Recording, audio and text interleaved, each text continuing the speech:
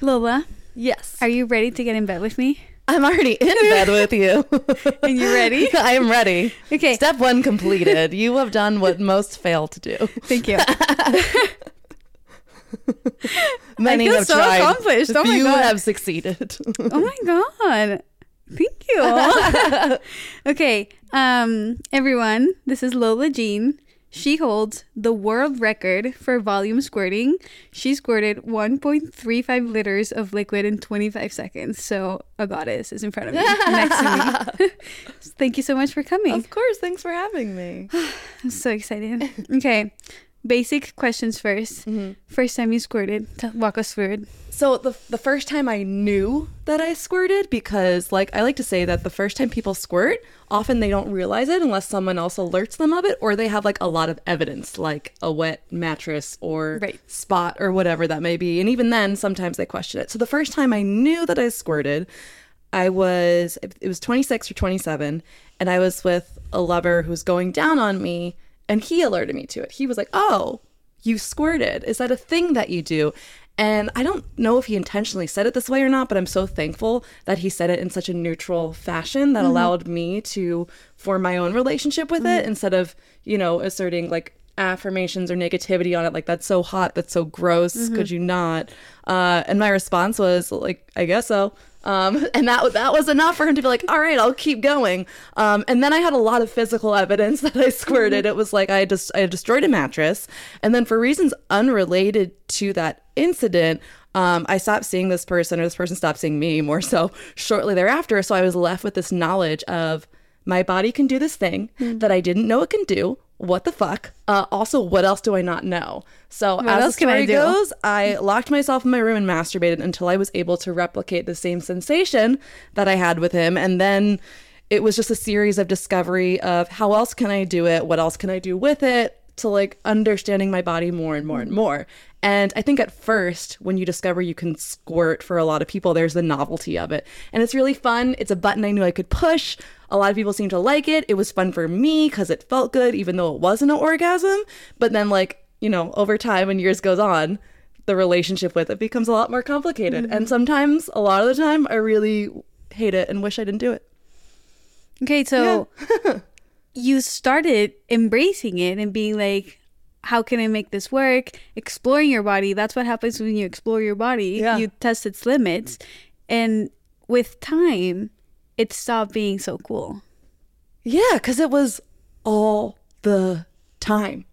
You can't control it. Correct. That was kind of how I got into educating, because I wasn't really educating prior to that, but I really didn't like the way that people were talking about squirting, not from the squirter's perspective. And there was a lot to my experience and others that I have talked with that I could delve deeper into. So I created language for what I believe are 2 different types of squirters. So there's broad response and specific response.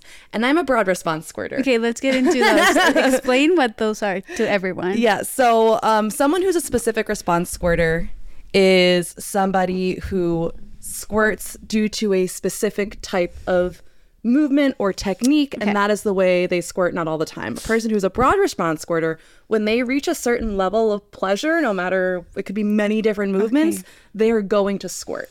And that's the kind that I am, which means if I'm feeling good, I'm squirting. Right. Essentially. A certain level of it, it's all the time, and I can't turn it off. There's a couple of things that I can do to try to limit it, but sometimes it can be a losing battle.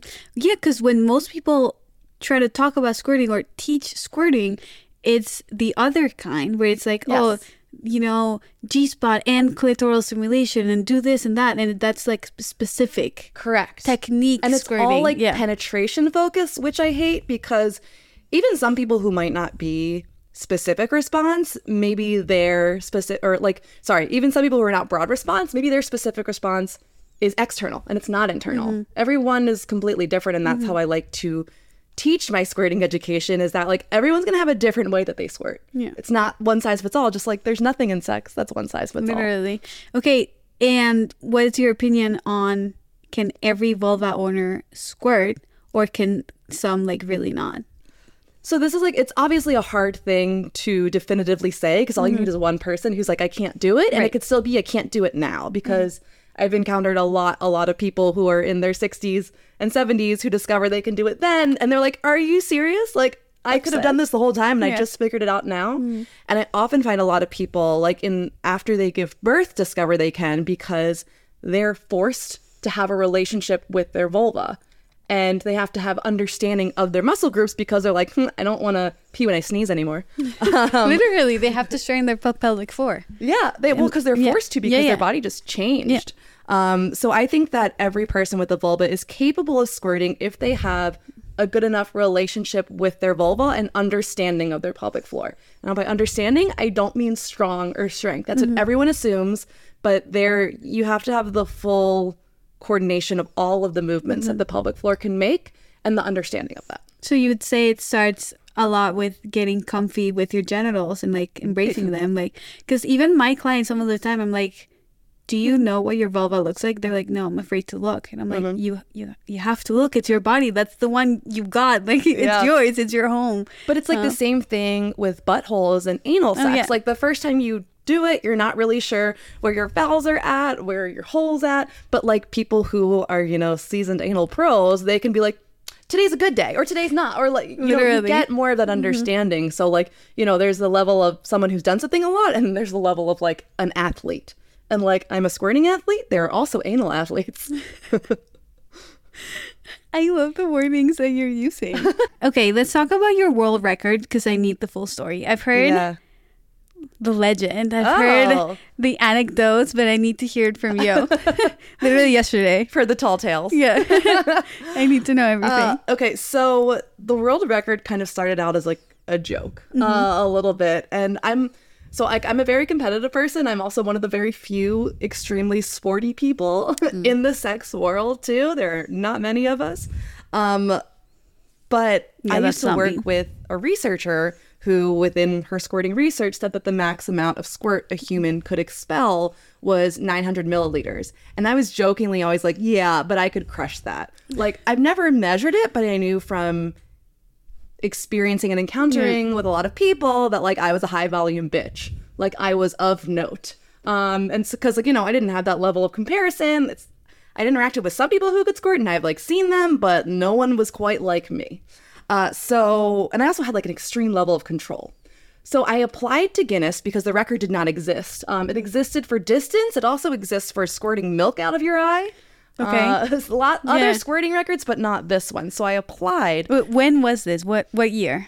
This was probably 2018. Okay. Maybe 2017. Because I bet it's like a bunch of paperwork, bureaucracy, like a process. It's an online process. It does take like probably a couple of months, but it's not that difficult. They just came back to me and were like, no, we're a family organization. We can't do those kinds of records. So that kind of deterred me for a while. I think I like figured out that, okay, if I have enough journalists and witnesses and I do it to Guinness standards, I do it in the same structure with the time limit and the measurement, etc., then I could call it my own. You can challenge me if you go to the same exact standards that I set the record to. And I kind of sat on that for a while until a TV company approached me for doing an episode and like a documentary about me. And I mentioned this. They're like, yeah, let's do it. So I was like, okay, I have the TV crew. I got to get the crowd and the journalists. And because I don't do things small, I made a whole event around it that was then called Kinky Carnival. Now it's called Cirque to Squirt. But there was a whole bunch of like performances, carnival games. And then I was the grand finale with the measurement. Yeah. And again, I had never like measured how, like, I think a couple of days before I measured like 750 mil and that was without preparation because I've done squirting performances, but they weren't like, measuring. It was just more doing it within a certain number. But I remember I asked my friend Tiana, who I was like prepping for this with, and I was like, I don't think I can like squirt for an entire minute. Should I try to lengthen it out throughout the minute or should I just do it as fast as I can? And she was like, yeah, it's going to be more impressive. Just do it as fast as you can. I was like, okay. So that's where the 25 seconds comes in too, because I'm like, that's the fastest I can do it. It's so impressive. I just did a reel for a squirt blanket company, and my reel was like, Lola Jean holds the world record. Let's see if this blanket can hold the world record. And I had like the jug of water. Yeah. And I was like, I poured it as fast as I could. And I was like, holy shit. Like, this is impressive. Literally. It's wild because like when I do it into like a bucket, and it doesn't look like that much in the bucket. But then when they put that into like a funnel and into the measuring device, it's like, oh my God. And I remember I just wanted to hit a liter because like it was a nice round number. It felt good and it beat science. So you know it's a record. And once I hit like a liter, I was like, I'm done. I'm good. I'm happy. And then it was like way more than that. And it's like this. I'm also just impressed that I was able, like, because then I broke my own record in like 2022. So I set it in 2019. I reset it by 100 milliliters in 2022. And I'm good for a while. That's amazing. I don't need to set it again. Okay, so is that when you were like, oh, let me capitalize this? Like, let me fucking record this and sell it? Or when was that? Well, in general, because for my squirting performances, usually it's like, if you want to see, you got to see it in person. Because every Cirque to Squirt, I will do a squirting performance. It's not always like breaking my record. But I like that about it. And that's what makes me feel good and comfy about my body. But yeah, I think because like the first one was my accidental first large scale event. Like I didn't mean to be an event producer, but I sold out the venue and it was like over 300 tickets. So I'm like, yes, I got to do it again. And just the way that everyone like interacted with the games, and you know straight cis dudes wearing strap-ons, like it's no big deal because that's part of the game, which is a very beautiful thing. But yeah, for selling and capitalizing off it, I mean that's the sex worker in me. But it's like, do you want to buy a ticket? Here's how much the ticket is. But it's also because everyone wants to be like, oh, I need to see the video for educational purposes. And the thing is like when I squirt, or if I do it in like a live squirting class, sometimes I do it for shock and awe.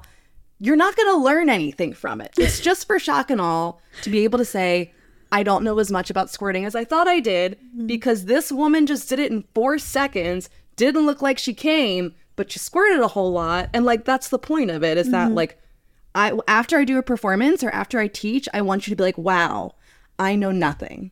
Because we all know nothing. No one knows anything. Be learning. If you're coming into this thinking you know everything there is to know about squirting, I'm still learning new things about my bodies, about other people's bodies, like just different experiences and whatnot. And I think that's what it mainly is. So honestly, like after you watch the world record video, I really don't care if you like it or not. No. Yeah. Okay. And so it usually doesn't come together with an orgasm for you, but can it? Yes. So what I say is if I'm orgasming, I'm probably squirting. Okay. If I'm squirting, I'm probably not orgasming. That makes sense. Yeah, because it's like when I reach a certain level of pleasure. So if I'm orgasming, I'm definitely reaching the level of pleasure. There's like, there's a couple asterisks of there are ways I can, or like sometimes I can orgasm without squirting, but usually it's together. And like squirting still feels really good. It's just different. Yeah, it's a different sensation. Okay, can we talk about when you did the world record, what happened to your liquid? What happened to the squirt? So this is just, I heard a rumor. We auctioned it off, and we had for the first one, for the like when I set the world record initially. So I squirted into the tub, which we poured into the funnel, and then we poured into the measuring device, and then we had a squirt sommelier come to. We saw the quantity, but we needed to know the quality. So someone all dressed up in one of those like top hatty kind of things was like swishing it in a wine glass, smelling it, and then assessed the quality, what it had the essence of. And then we auctioned it off to someone whose girlfriend was really not happy about it.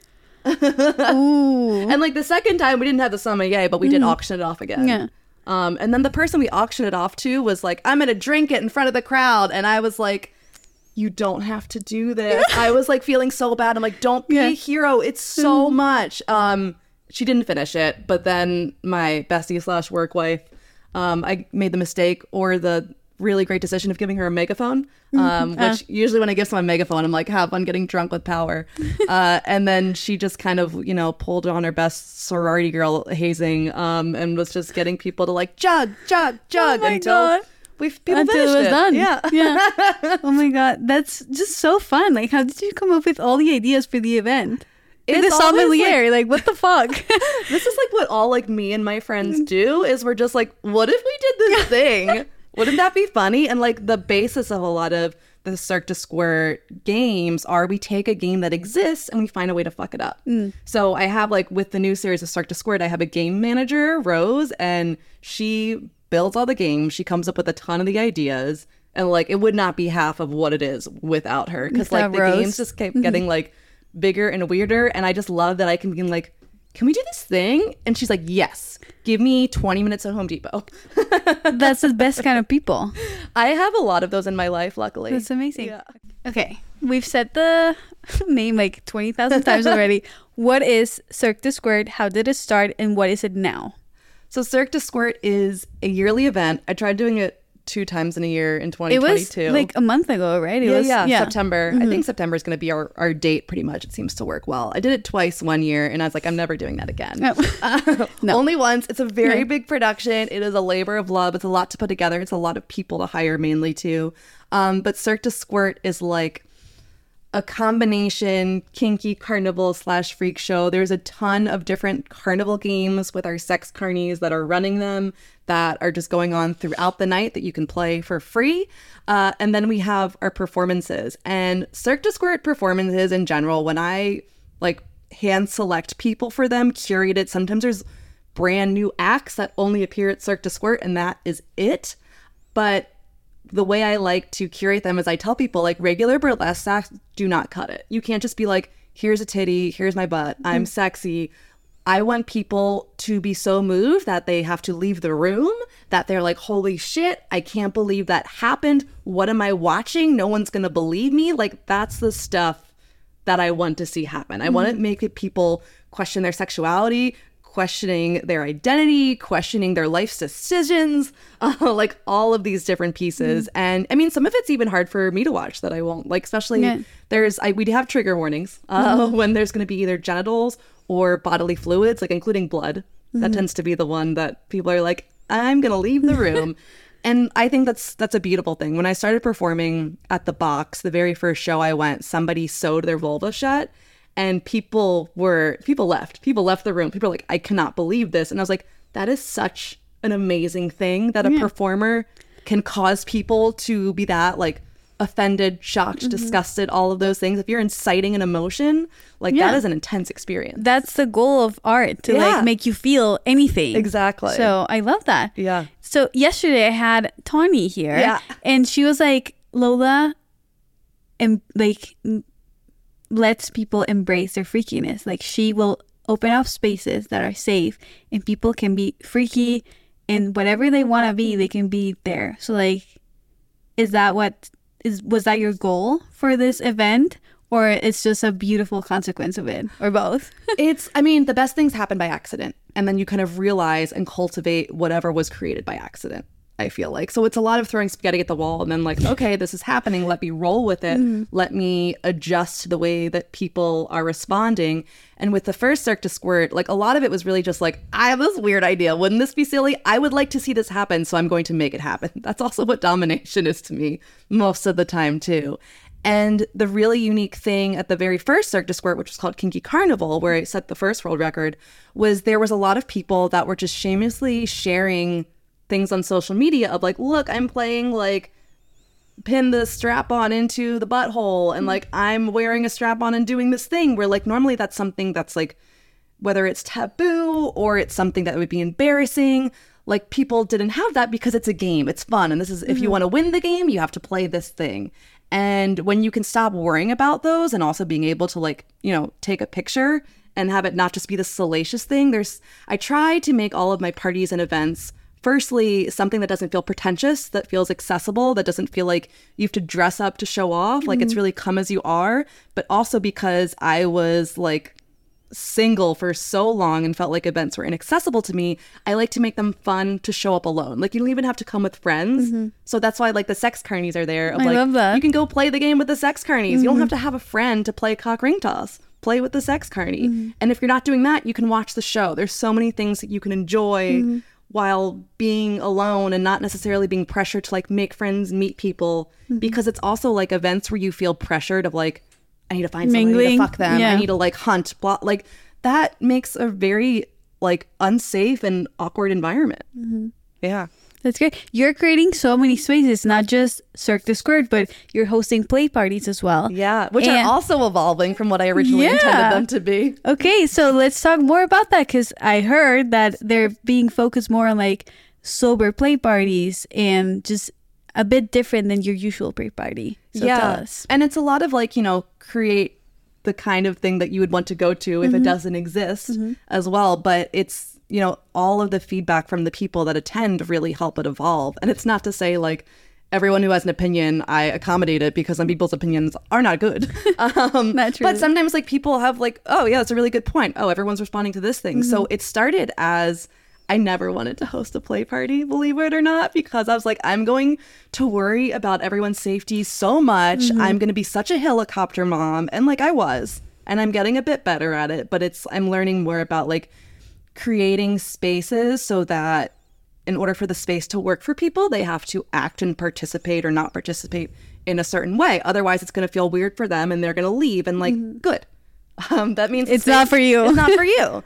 And so initially, LT and I, who we do a lot of like wrestling and play fighting series together, we held our first one in February of 2020. Went great, sold out. It was really cute. I think maybe one couple fucked, but everyone had a great time. And it was like play fighting and wrestling themed. We were going to do it again in April of 2020, I believe, but we all know what happened there. So after a hiatus, brought it back again. And this time, I think because I was like very worried about, you know, people drinking or doing drugs and then doing something so physical, because if you're going to do wrestling or choking or anything like that, like you can't be on any substances. You can't be drinking, you can't be on drugs. It makes it incredibly unsafe on so many levels. So the easy solution was like, this is a dry party. And I mean, I guess coincidentally or not, when I go to play parties, I don't drink. I don't like playing with people that are on drugs or drunk. It's not fun for me. And that also helps me as an organizer. I don't have to worry about people getting too drunk and then that blurring lines of consent or, you know, et cetera, et cetera. So then this continued to evolve where we had a lot of instructionals that people liked. But also I started to flirt with the idea of doing it in the daytime. And that people really loved. So yeah, no one wants to go to a fucking play party at 1 a.m. It's just not it. We like, want it at 3 p.m. Because I would still start my night ones earlier than most parties would. I'm like, okay, it starts at 8, it ends at 1, but that still means I have to clean up and I go home later. And the next day you're tired, your sleep schedule's fucked up. Yeah. I'm so a day. Like, I'm this a day is great because then I get to end earlier, they get to end earlier. But also it just brings like a whole different attitude. So now it's evolved from like a play fighting party to daytime playtime, where it's just encouraging play, whatever that means to you. Whether it means I get to do this in the novelty of the daytime, I get to kind of play and wrestle and use more of my body, or just being silly, whatever that is. And like I've also gotten compliments on like that our music isn't too loud, because I love talking to people at play parties. I hate having to scream. Yeah. It's like I just need to communicate with you. Exactly. Yeah. So there's so many things that I just do because I prefer them, or like apparently I have a good snack situation, which is just mostly gummy bears.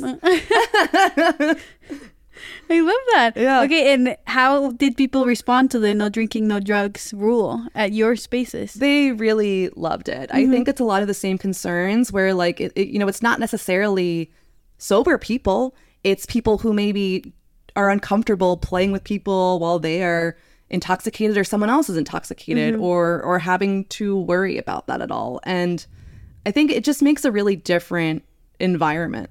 It was funny because I went and got sodas before the party, and the only diet soda I could find, or Diet Pepsi, was caffeine free. And someone was just like, oh, I just thought you were like really strict about substances. And I was like, no, I don't really care about caffeine. Like we can have coffee here next time. We'll figure it out. I love it. But yeah, it's been a really great response to it. I think a lot of people, because I think the only other daytime parties that are very prevalent, because there aren't many at all, are still like, you know, boozy brunch kind of things. Yeah, I know one space that does sober brunches, but and I love it, but it's still not that common, or like even sober spaces for queer people in general. Yeah. And I love that you're doing it. It's amazing. And it's really just because that's the space that I want. I do have a lot of sober people in my life, whether that is intentional or not. It's something where like in my personal life, I don't drink that much. I like to smoke weed a lot, and I'll do it at events and whatnot too. And it's fine for me to go to events like that, but I think it just takes a huge worry away from people. Especially as the organizer as well. Yeah. Because consent. Truly, yeah. I don't have to worry, like, because now I have to worry about kicking people out for certain reasons, and being too drunk is, I mean, it is one of them, but it's not as concerning because it'll be really obvious because like, hey, you're not supposed to drink. Like, it's not because play parties have to be BYOB, but my BYOB is like a soft drink. Yeah, I'm like mocktails. Yeah, right? Okay, so you're a Dom. Yes. Professional and a bit of lifestyle, though. I feel like after you do it for a while, it's like, it blurs the lines a little bit, but it's like mostly professional. Literally, my professional and personal life feel like the same. Because this is my job. It blurs. It's helpful to have some boundaries, but it does start to blur a lot. I forgot to mention that when I introduced you, but you are a Dom, professional Dom. How did you get into it? How did you find out? So I got into everything at the same time. It was like this period of discovery of my life. I call it my like second sexual revolution in my mid-20s, somewhere around there. And I was miserable at my job and I was trying to find another job or something and it wasn't working out. And I was like, okay, you know what? I need to quit this job and I'm a waitress. And that was the same time that I was kind of really discovering this new side of my sexuality, going to sex parties, getting into kink, like just being open and down, which like kind of have been my whole life. So it was just now doing that in New York. But anyway, during that time, I got fired from the waitressing job because I have a problem with authority. That'll be my first clue that I'm a brat. And I was just trying to find jobs I didn't hate while I could figure out what I wanted to do with my life. And that was the goal. So I just picked up odd jobs everywhere, things on Craigslist. Like I would just, I went to an educator's class. And I was like, hey, do you need help with stuff? I can do some like marketing, social media stuff, etc. And I just picked up a bunch of odd jobs, again, with the goal of, okay, let me find jobs I don't hate. And I got into like fetish wrestling, which is what I primarily do as a Dom now, sex education, assisting with another sex educator, and then working at a commercial dungeon, being a pro dominatrix, all at the same time within like a couple months of each other. Wow. Yeah. And it was through like, there's someone who I'm still like in contact and very close with now, but I met him on Tinder and he was the one he's a submissive and he got me really like interested and curious in domination, specifically in like, he was into a lot of humiliation, degradation. And I was like, let me look into a few things. I was like, oh, wow, turns out this is really fun and I'm really love good that. at it. And that's when I was like, okay, maybe I can do this to make money since I'm trying to, cobble together rent, essentially. And so that's how all of it happened. I love it. I wasn't intending to do any of it. It just came about. And I was like, opportunity, why not? Let's try. And you're amazing at it. So you're so competitive. You're like, I'm great at this. So let me just fucking do this. Yeah. And it's also like now too recognizing the things that I'm good at and the things that I'm not good at and the things I don't have to do. Truly. Okay, so what is fetish wrestling? So fetish wrestling it's not WWE like wrestling. That is a dance that people choreograph and learn and practice. It's fake. Because people just think like, okay, I can go all out. But fetish wrestling is a take on, on wrestling or play fighting, usually utilizing jujitsu, because like even in MMA, jujitsu is king. It's also really great because no matter what your body size is, you can learn to use that to your advantage or someone else's to their disadvantage because like I'm strong, but I am small. So I need to use that effectively against someone who is larger than me, bigger than me, or also potentially stronger than me, especially if they have no jujitsu experience, they're done.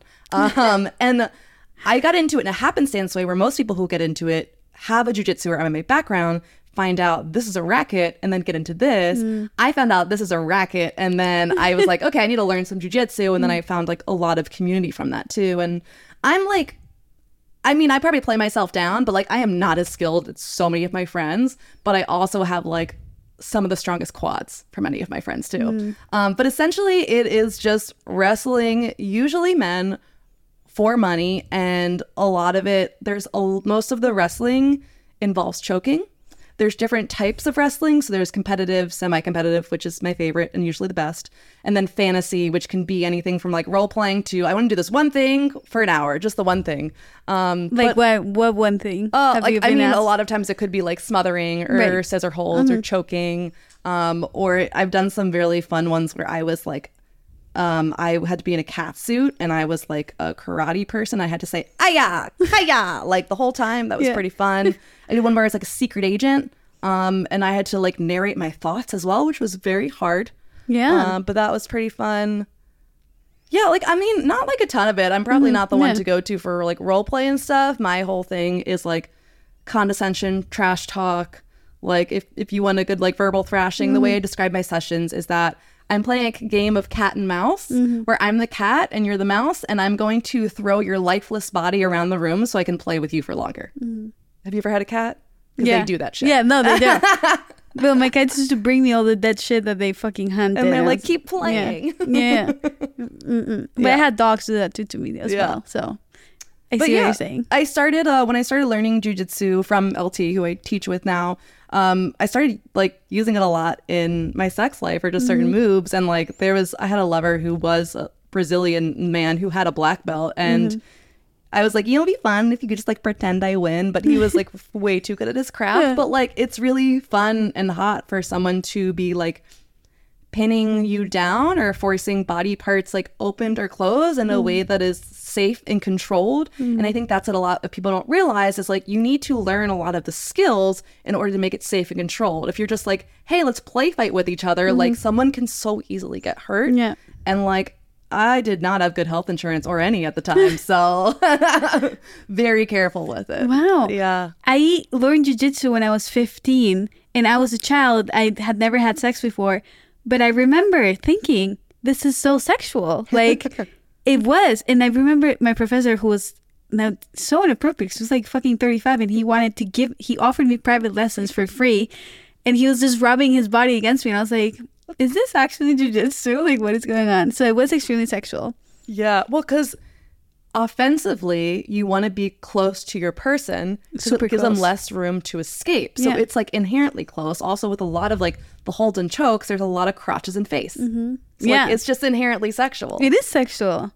Wow. But only if you want it to be. Obviously, this thing is done in a professional and like competitive manner. Yes. When I started teaching it, it's funny because like I would have more classes where people would be like, I don't want to be paired with like a man that was a cis man. I don't want to be paired with a woman. And it's like, you realize what we're doing here is the weird one. Yeah. Right?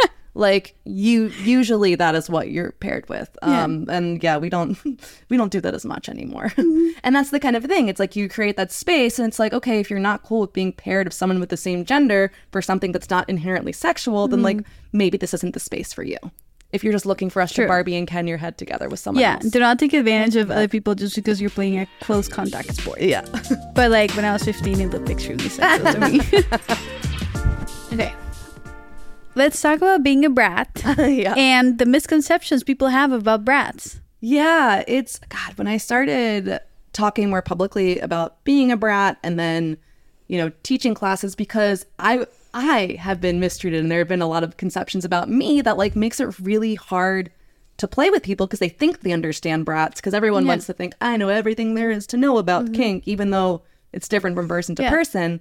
But connecting with other people who are like, yeah, no one gets this shit is really, really rewarding. So here's the assumption. Assumption is that a brat is somebody who wants to be punished. A brat is somebody who acts out or disobeys because they want you to specifically spank them or hit them, which is one type of brat. But when that is the assumption, people think that like they want to make you feel bad or that you're submissive. And then, if people would do that to me, I would go mute and quiet, and it's like, okay, technically I'm doing what you're saying, but I'm having a horrible time, and I don't trust you again, because what I want to do when I brat is I want to play. I want to have fun. I want to play physically, I want to play verbally and mentally, and like I need you to let me do that. When you try to subdue it, I'm not playing. So I introduce different types of motivations for brats of why they might be bratting, and it's not like also one size fits all. Usually brats will like harbor a couple of different motivations, and some of them might just be early in the relationship, some might be all the time, but that way it gives people tools where they can communicate that of like, and questions of, this is what I'm looking for when I brat. Here's what my bratting looks like. Here's what I want you to do. And then conversely on the other side is that like, just because you're a brat doesn't mean you can also do whatever you want. So you need to know of like, what are the signs of, how will I know when I've pushed you too far? How will I know when I've hit a button that you don't want me to hit? How can we negotiate if I want a certain reaction from you when I do things, that you're able to give that and know when I want it, but I'm not going to like piss you off completely. Communication, fucking communication. Exactly. Instead of this assumption. Yeah. And also it's like the words with like, that ancient kink test on like FetLife that everyone still uses to try to figure out what things they like in kink. Or not BDSM.org or it's whatever. It's like the BDSM test. Yeah, where it's like, you are this % rope bunny and this % this. So yeah, with that, it's always like brat tamer. And it's like, well, that word is just like a brat needs to be tamed. And like some of us want to be feral, you know, and just held in captivity a little bit. Or like, you know, we need to be able to run wild a little. And I just, even just that word makes this assumption.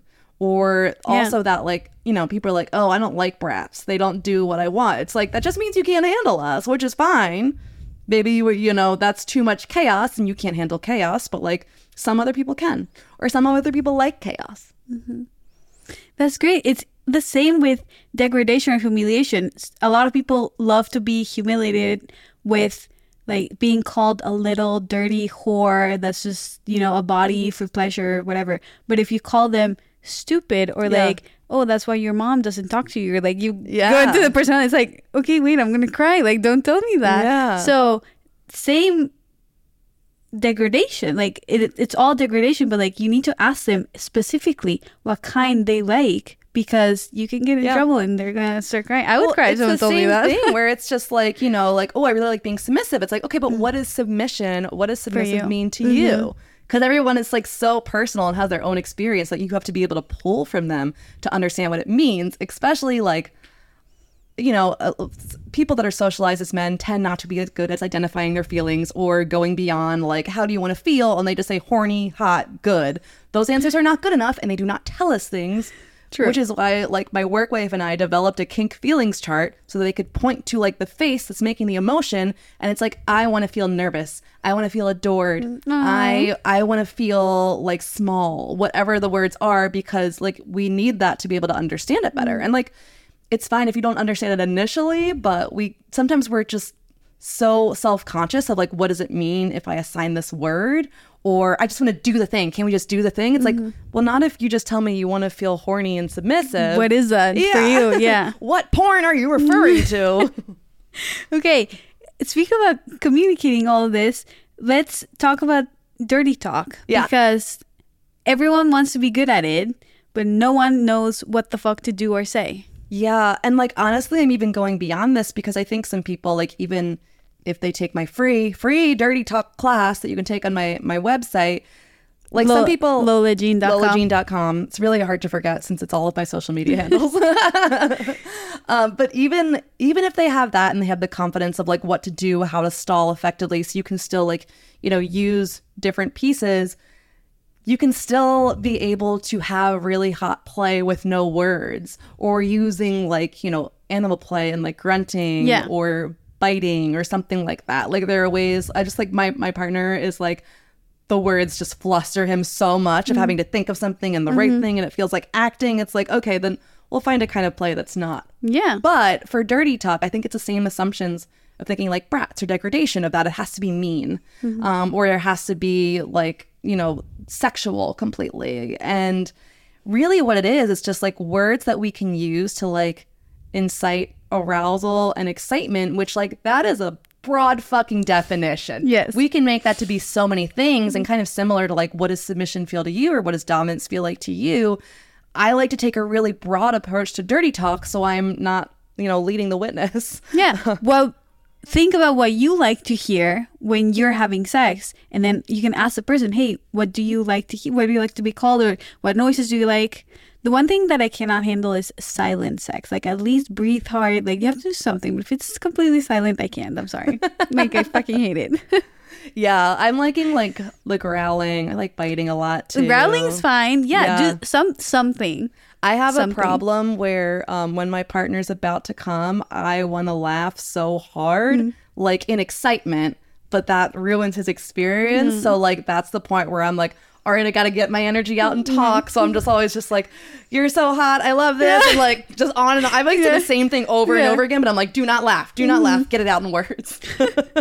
That's great. Yeah. I think it's also, it can help with nerves. I think just talking, 100%. Even if you're not saying like the hottest thing, you're communicating, you're being in the moment instead of letting your mind go elsewhere.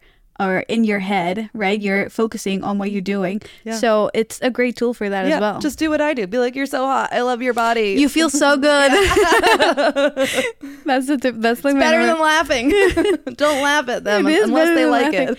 I tend to smile a lot, but because I'm so happy, I'm having such a good time. And are you laughing at me? And I'm like, No, I'm just happy to be no, here. Apparently it looks like he said the funniest thing that anyone's ever said to me. That is my reaction.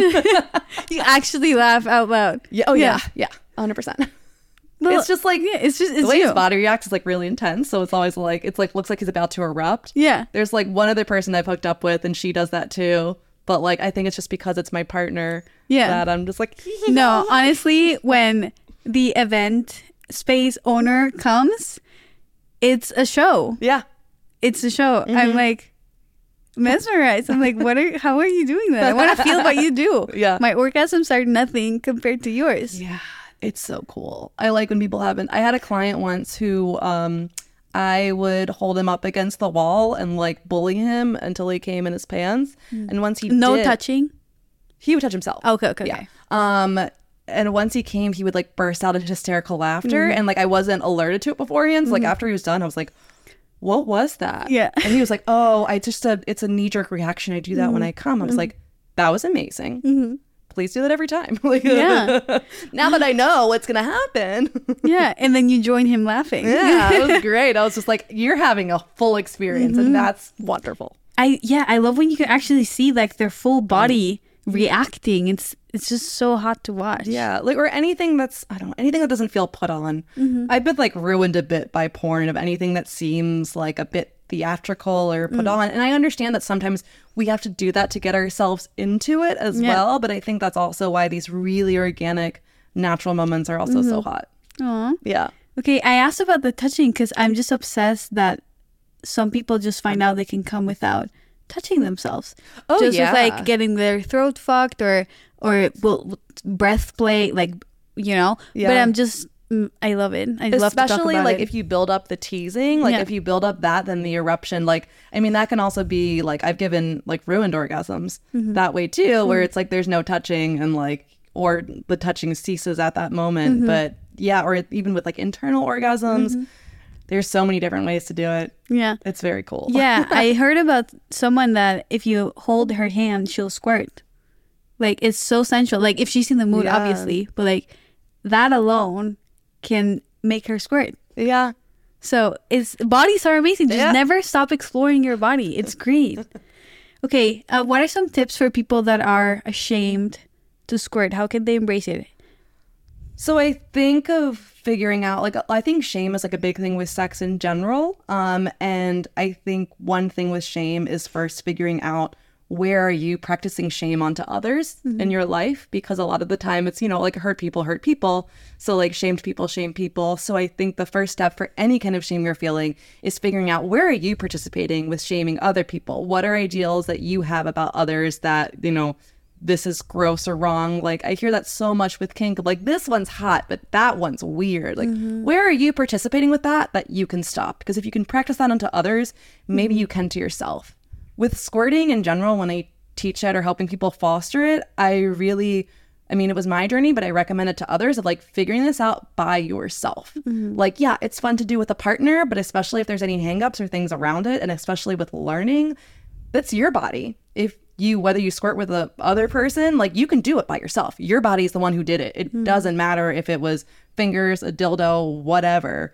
So figuring that out and becoming comfortable via masturbation on your own, because then also you don't have to worry about someone else's opinion, because all that is like someone else's shame or opinion. That's just a projection of their own feelings. It has nothing to do with you. It has nothing to do with anyone else.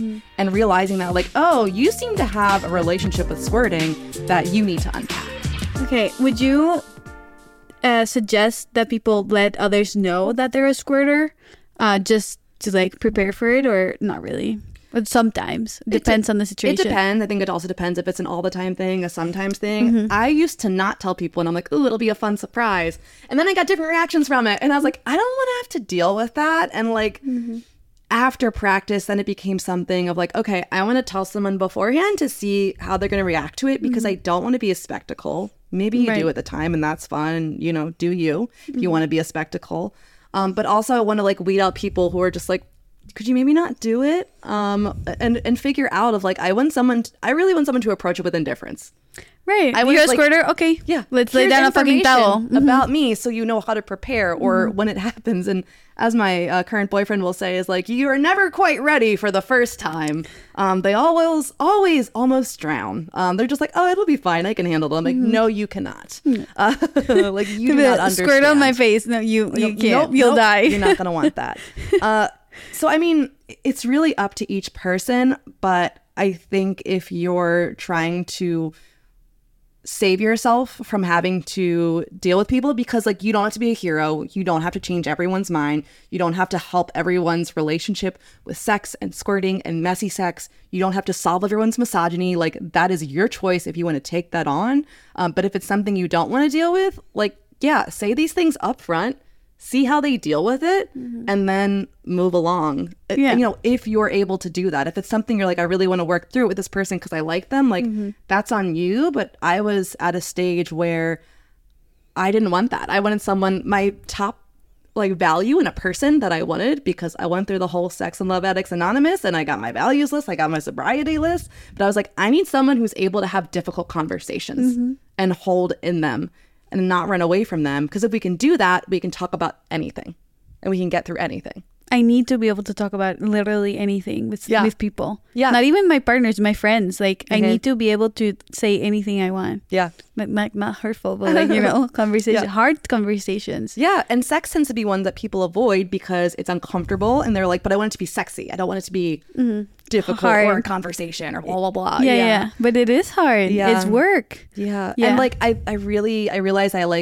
I used to see people who fetishize it a lot because like, ooh, fun. We're like fetishizing the thing that I do. It's about me. But I think like a lot of people who are fetishized, that gets old. And you're just like, okay, but like I'm a person too, or like I don't want to have to perform. And it's not all you are. Yeah. You know? I was just like, sometimes I don't squirt though, and I don't want to have to, or I don't want to feel like pressured to. Like, let's just let it happen when it happens. Yeah. Okay. I love it. So, okay. Let's talk about all the fake doms that are out there that identify or call themselves, oh, I'm a dom, you know, I'll put you in place or whatever the fuck they say. What are some resources? Like, someone actually wants to be good at domination. What should they learn? What should they be doing? Non-negotiable. Okay. Well, I think firstly, there's a lot tied up with being a dom, especially if it comes to masculinity. So it's just like, because there's connotations with being a sub, right? Like being, you know, soy boy, beta cocker, and whatever all of that stuff is. And there's like a lot of shame associated with it. And then also thinking like, I'm a dom maybe because I don't want to be in those experiences, or I'm not allowing myself to be, or what I really enjoy. But I think everyone, no matter what side of the slash you think you are, I think a lot of people that want to do dom sub stuff don't actually want to have those power dynamics. I recommend firstly, practice kink without power dynamics. Power dynamics are so messy, and there's so much that comes with it. You're always going to have an inherent power dynamic of giver and receiver that's going to be there. Don't add more beyond that. Have it be just kink dynamics. You can do a bunch of kinky things as that. And then if you feel the necessity to add in power dynamics, ask yourself why that is. Ask yourself what it gives you. Ask yourself what it gives someone else. Because I think a lot of people want to just like do things because maybe it looks hot or they think that's what they're supposed to do. They've seen it somewhere. Yeah. Or like, even I think it's just this need to like be kinky to feel cool or something. Like, everyone, the first thing they do. But also because we shame vanilla people so much. Exactly. It's like, it's fine if you like vanilla sex. Like, you're perfectly fine. You don't have to be kinky if you don't want to be kinky. There's a thing in the pro-dom community right now of people feeling like they have to be the most extreme to be valid. And it's just like, sometimes the most extreme stuff looks like nothing. The most intense things or experiences. And like, I mean, the first thing I did when I got into kink, like everyone does, they're like, impact flag, because that's the stuff that's most visual and fun and we can get into. And I thought I liked it, but it was really just novelty that I liked. It was something like new and different, and I got attention, and I love attention. But you know what I don't like? Pain or being hit. Really, like, nothing about that's super fun to me. And I was like, oh, I can get attention in so many other ways. Yeah. But we don't ask ourselves these questions of, what do I enjoy about this? Is it the physical sensation? Is it the attention? Is it the I'm being bad? Is it I'm doing something I'm not supposed to do? And really questioning, like, am I into this novelty piece of it? Because that can really confuse us. So it's really getting down to the why and feelings over activities. And honestly, like with that too, I really don't care what the dom is into, because it's about the submissive and figuring out something that fits. Because not every submissive is for every dominant. Correct. So submissive figures out, here's how I want to feel.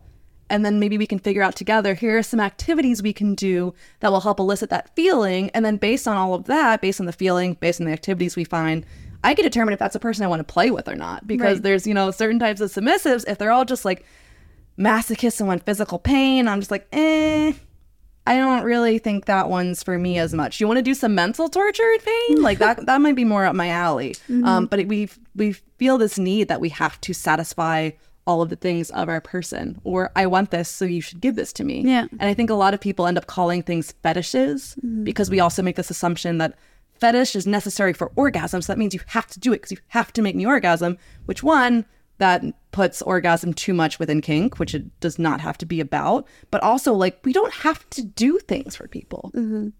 Like, and also just because you say something's a fetish doesn't mean you got some shit to unpack there. Literally, I hear me like, oh, it all stems from trauma. No, it doesn't. No. Sometimes it's just fucking fun. Okay. Is my mustache fetish from trauma? No. Right? Truly. Like, no, like you don't necessarily need therapy, even though please go to therapy.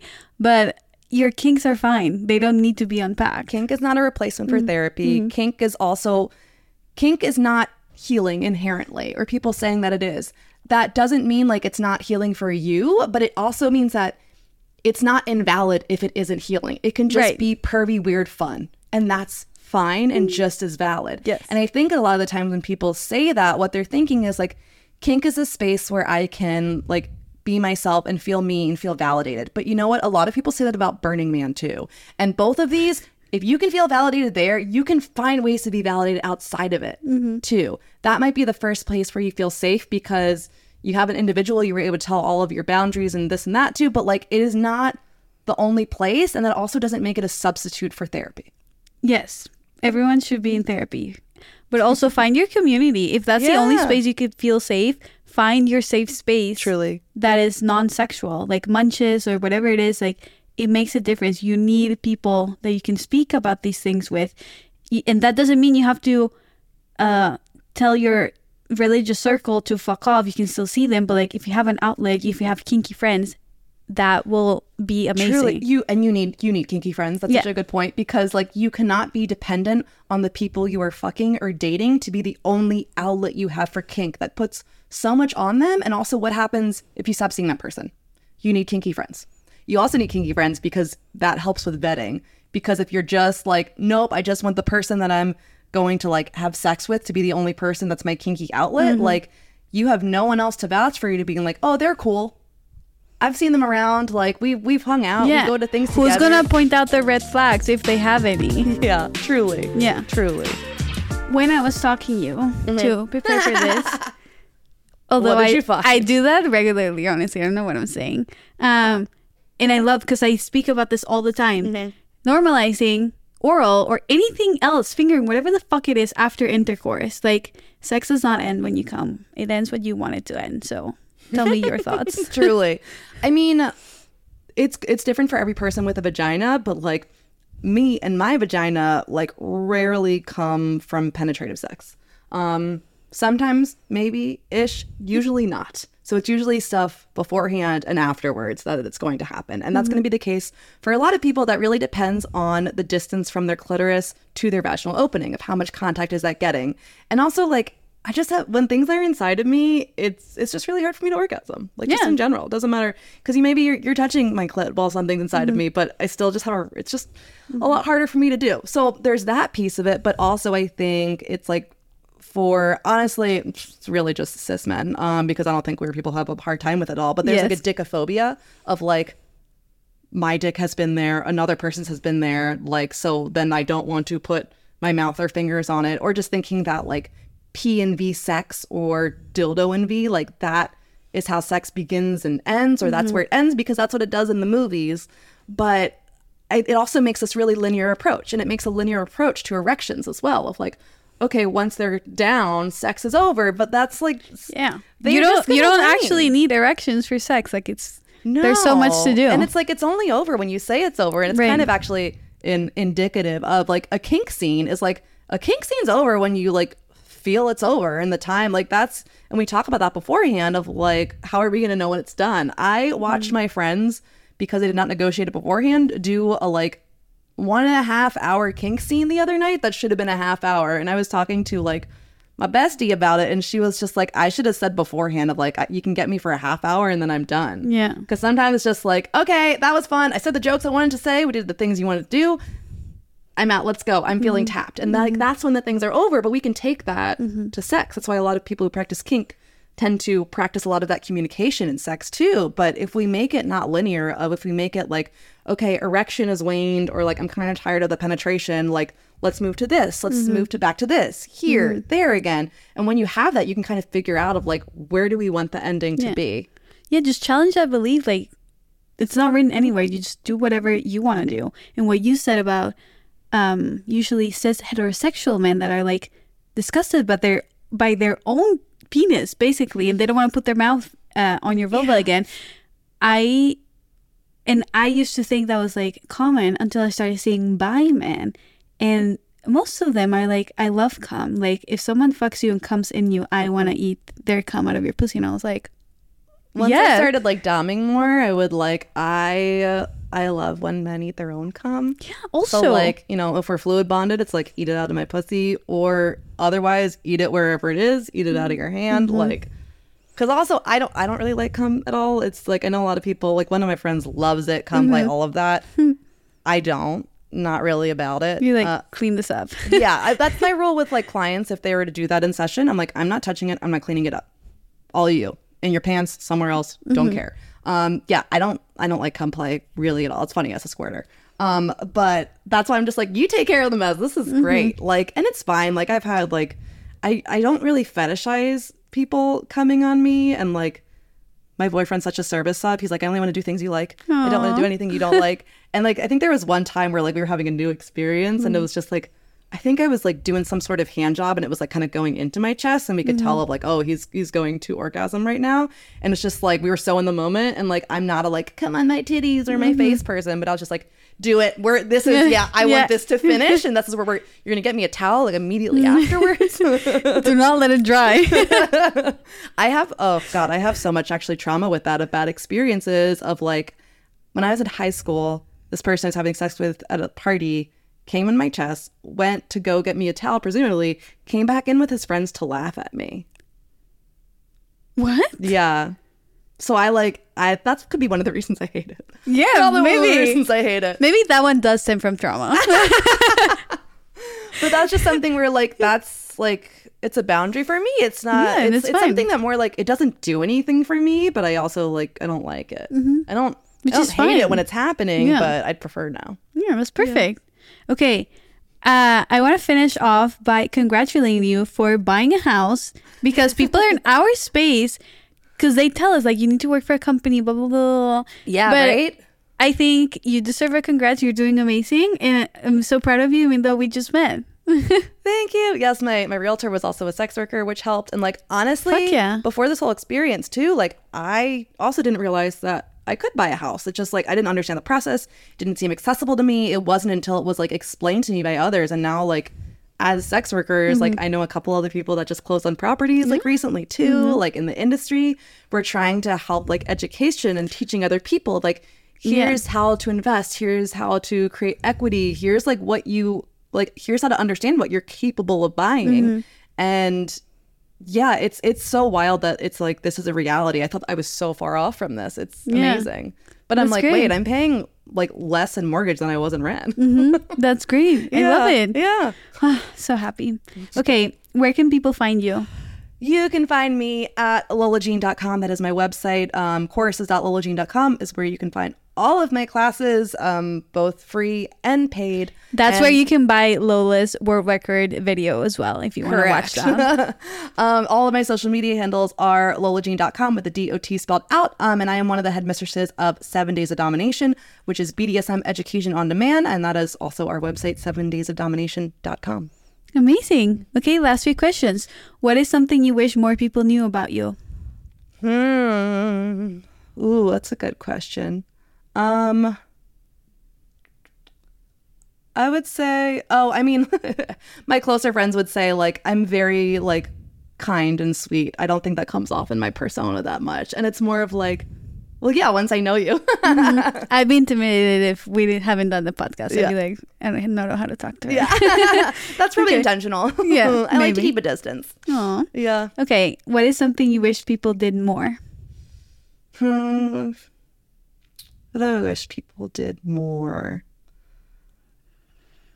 I'm sure there's like a million things in general, but I wish people did more like being inquisitive about their own interests and where they come from and challenging those possibly, instead of just like leading with that or doing what's assumed, because I don't think we unpack enough like media's relationship with our interests. It doesn't mean that we can't like the things that come from media, but like right now I'm unpacking the association with media of like how many romance films that were like very poignant on my sex life involve people getting pressed against walls, and how that was very formative for me. And I'm just like, okay, let's figure that out, and maybe how to like unpack that and practice that in a way that's maybe not the exact same thing that I'm seeing, because all I have is just like anxiety about what is my back going to get pressed into and I'm going to have an injury. Like, how can I make the feeling that I'm associating with all of that? So I think like, yeah, media literacy, porn literacy. I think those are things where we're starting to do it in school a little bit more, but I wish people would do more of that on their own so I don't have to do it for them. Wonderful. What is something you wish people did less? I wish people, this is hard because like I don't want to like shame or take away from people's Besides experience. fetishizing your squirt. I wish people did less centering themselves in other people's kinks, issues, problems. Like a lot of people just assume that like they just insert themselves into other people's desires, stories, all of the time. And sometimes just like let that be other people's things. You can relate to it. It's not about you. Not everything is about you. Okay. Lovely. We did it. Lola, are you ready to turn off the lights? I'm ready.